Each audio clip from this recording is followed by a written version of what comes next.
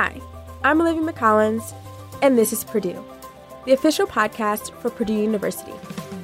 Our conversations and stories feature Boilermaker students, faculty and staff, and alumni taking small steps toward their giant leaps and inspiring others to do the same.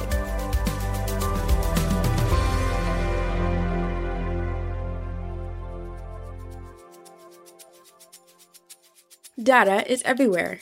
Seemingly everything that can be measured is measured. And sports data has been with us virtually since the first time an umpire yelled, "Batter up." While all organized spectator sports or team sport events have been postponed or canceled due to the COVID-19 pandemic, Jeremy Frank, a first-year data science major and book author, continues to share his love for baseball statistics on his Twitter account. In the first segment of our episode today, Frank talks to Tom Schott, a member of the Purdue News Service team who previously served as the Senior Associate Athletics Director for Communications.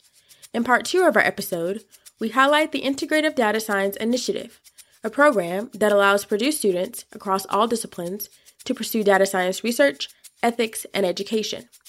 And now, Tom Schott talks with Jeremy Frank. What led you to start at MLB Random Stats, the Twitter account?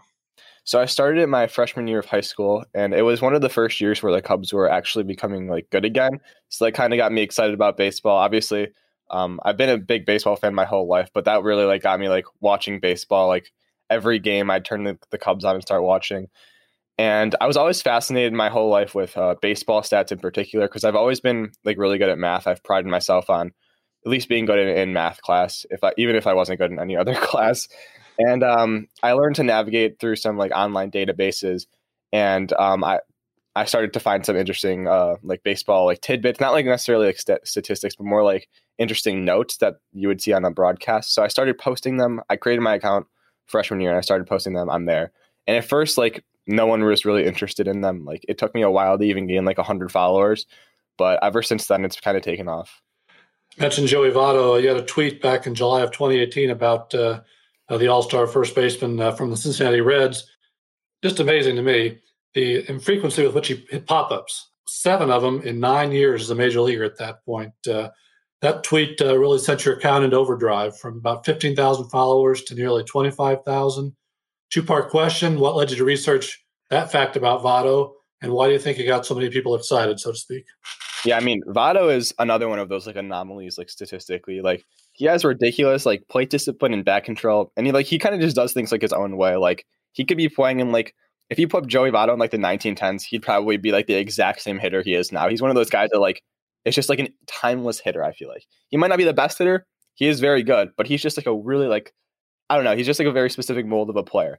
So I found the stat. I wasn't actually looking at I wasn't looking to find a Joey Votto stat. I was kind of just sorting through batted ball leaderboards when I found it. The batted ball leaderboards that have the number of line drives, fly balls, stuff like that, and obviously the pop-ups too. So I sorted by pop-ups, and this was in 2018, and it was midway through the year, and he had so many fewer pop-outs than anyone else in baseball, just that year. So I'm wow, that's pretty crazy. He has I think it might have been 0. He either had 0 or 1 that year. I'm wow. That's ridiculous. He has not popped out this entire year. And little did I know, that was just the beginning of it. So I went to Votto's page, and luckily they have those kind of numbers going back through his entire career. And I'm wow, it was the exact same story with his entire career. It's one of the craziest outliers I think I've come across looking at baseball stats. And I think the reason they got so many people excited was because even if you're not super into baseball, I think the tweet was really interesting. You could barely know what baseball, you could watch a couple baseball games a year. As long as you know the very basics of it, you know how ridiculous popping out less than once a year happened.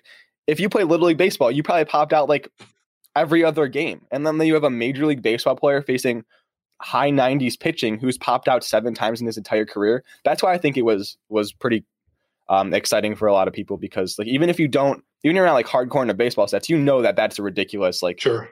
statistic. So we finally get around to playing games, hopefully sooner rather than later. Tell us what sorts of things you'll tweet about when we're actually seeing live baseball again.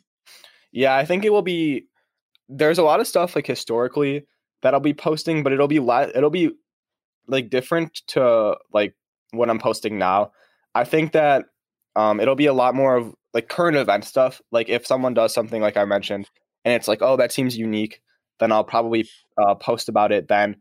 But a lot of times, like players will be having like a really hot stretch, and you can like, it's really fun to compare them to like legendary players, not because like, oh, like he's playing like this. Like it's really interesting when you actually put the numbers down. Like he's the first player to be hitting 400 through 30 games since like Tony Gwynn or something like that. I think those things are kind of fun. Do you have a go-to list of reference sites, or where do you go to kind of buy and check stuff?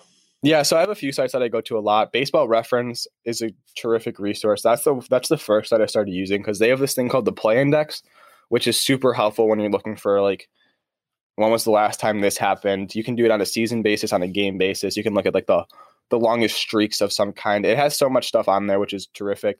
I use Fangraphs a lot, which is very helpful. The Retro Sheet database has a lot of stuff going historically. That's what Baseball Reference uses. Baseball Reference is kind of just like, they have a lot of stuff coded that you can go through the Retro Sheet database. But if you can't find what you're looking for in there, you can just import the Retro Sheet database yourself and try and find stuff.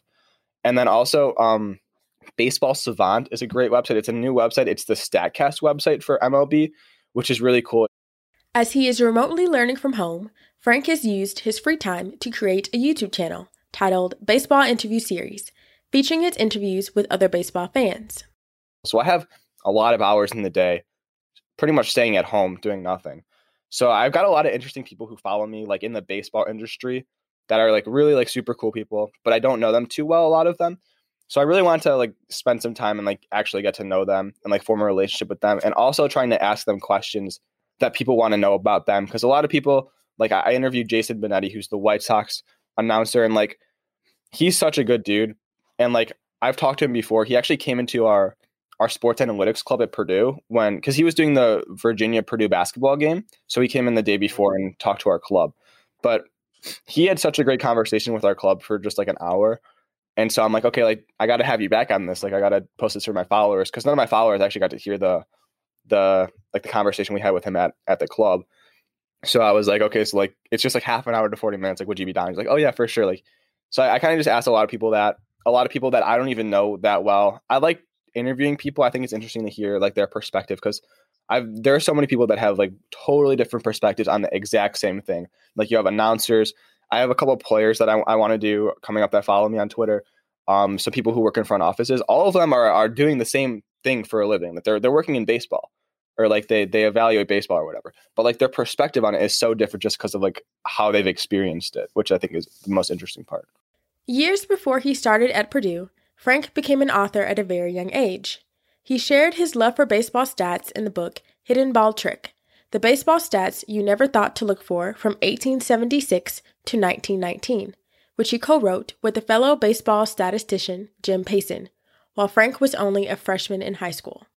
Even if you're not a baseball stat geek, I think it would be an interesting book. I think a lot of people see like numbers in baseball, and a lot of people who are like more like old-fashioned fans like try and get away from that. But I think like for my book in particular, I think it appeals to pretty much any baseball fans.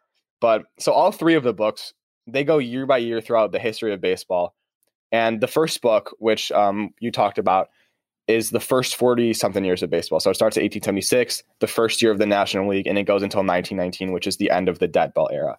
And so I think all three, like I said, are must-reads for baseball fans. I think it really gives an appreciation of baseball history that you might not have had. How to feel when that book finally came out, was published? You're a young guy. That's got to be quite an accomplishment. Yeah, it was super cool. So that was actually around a year ago. It was in May of 2019. I think the coolest part was being able to like actually like hold the book, because like it was something that like I actually like put together. And like the most I had written before that was like probably like an essay for some class or something, which is like I printed out 4 pages, like double spaced, like this is what I wrote. But then like I wrote the book, and the book was available, and I'm like, wow, look, I actually like wrote a lot of what was in this like 250-page book or whatever. So like that's like what, 50 or 60 essays combined. Like that's like by far like more than anything I've ever like worked for anything in my life, which was super cool. Frank's interest in statistics led him to consider universities that had programs in data science, and Purdue was an obvious choice. Purdue is one of the few schools that actually has a data science program, and so it was automatically like a school that was on my radar. My dad went to school at Purdue, so it was always a school that like I was looking at. And then I found out they had a data science major, which was very attractive to me when I was applying to school. And so, yeah, there are a lot of like open jobs in data science that are waiting to be filled. And even in sports, a lot of these teams are hiring like data scientists to be in their front office, to be in baseball operations. So even if I were to work in baseball, or even if I weren't to work in baseball, I think data science is probably the most interesting field to me because it's just what I like to do. But then if I want to get into baseball, I think it's a great route to go in as well.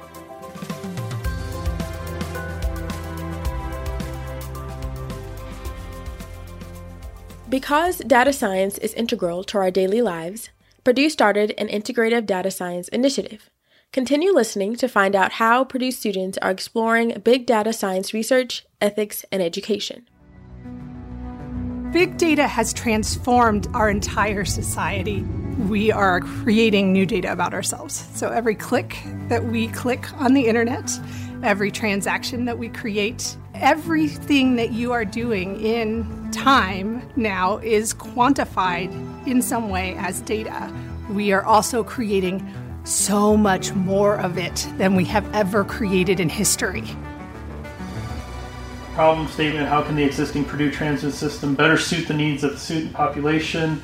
Thinking about these types of goals, optimizing time travel, increased mobility coverage, right? We've been looking at, hey, there's some stops that don't seem to be used very much, and there's some other areas that don't really have good coverage. We need to be able to call those out and highlight those right on maps that we've been looking at. I never knew what kind of impact data could have on the world. Really, we're doing all this like a data analysis on bus routes. That impacts 40,000 students on campus. So it's really cool that we're working with that kind of data. Cummins is giving us real data. They're giving us a real project that hopefully will impact the future of Purdue. And that's what I've been kind of wanting to do, is make an impact either at Purdue or at a company. But the question is then, what's the effectiveness of the stops in that bottom left, where it's low coverage and it's low usage? So it's not covering a lot of area, but then it's not seeing like a high usage rate there either, meaning that is that stop necessary? I'm Mark Daniel Ward. I'm a professor of statistics, and I'm directing this new data mine initiative on campus. It's a way for students to learn about the data sciences while they're learning about their discipline.